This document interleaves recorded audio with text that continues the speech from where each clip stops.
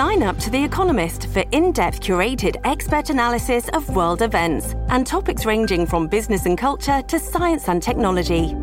You'll get the weekly digital edition, online-only articles, curated newsletters on politics, the markets, science, culture and China, and full access to The Economist Podcast Plus. The Economist is independent journalism for independent thinking. Go to economist.com and get your first month free.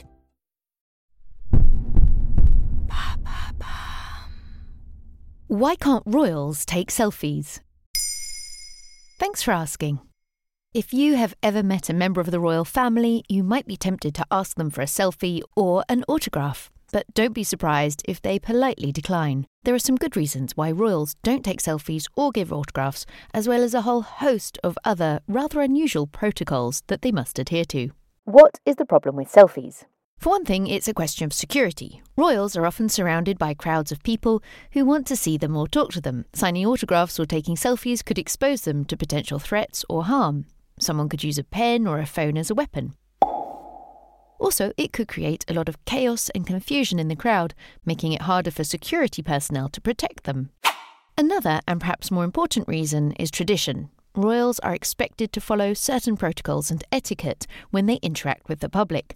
Signing autographs or taking selfies could be seen as too informal or casual for their status and role. It could also seem disrespectful to the people they're meeting or the events they are attending. For example, if a royal is visiting a hospital or a charity, signing autographs and taking selfies could distract from the purpose of their visit and the people they are there to support.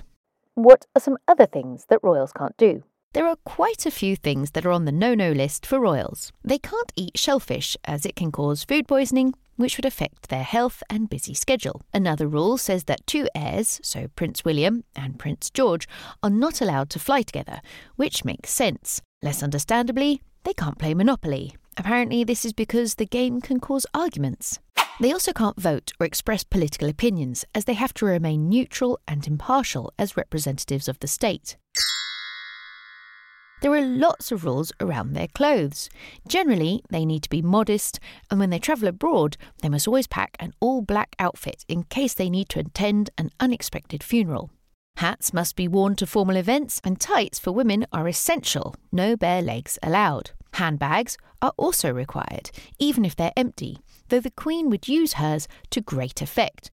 If she moved it from her left arm to her right arm, it was a signal to her staff that she wanted to wrap up a conversation.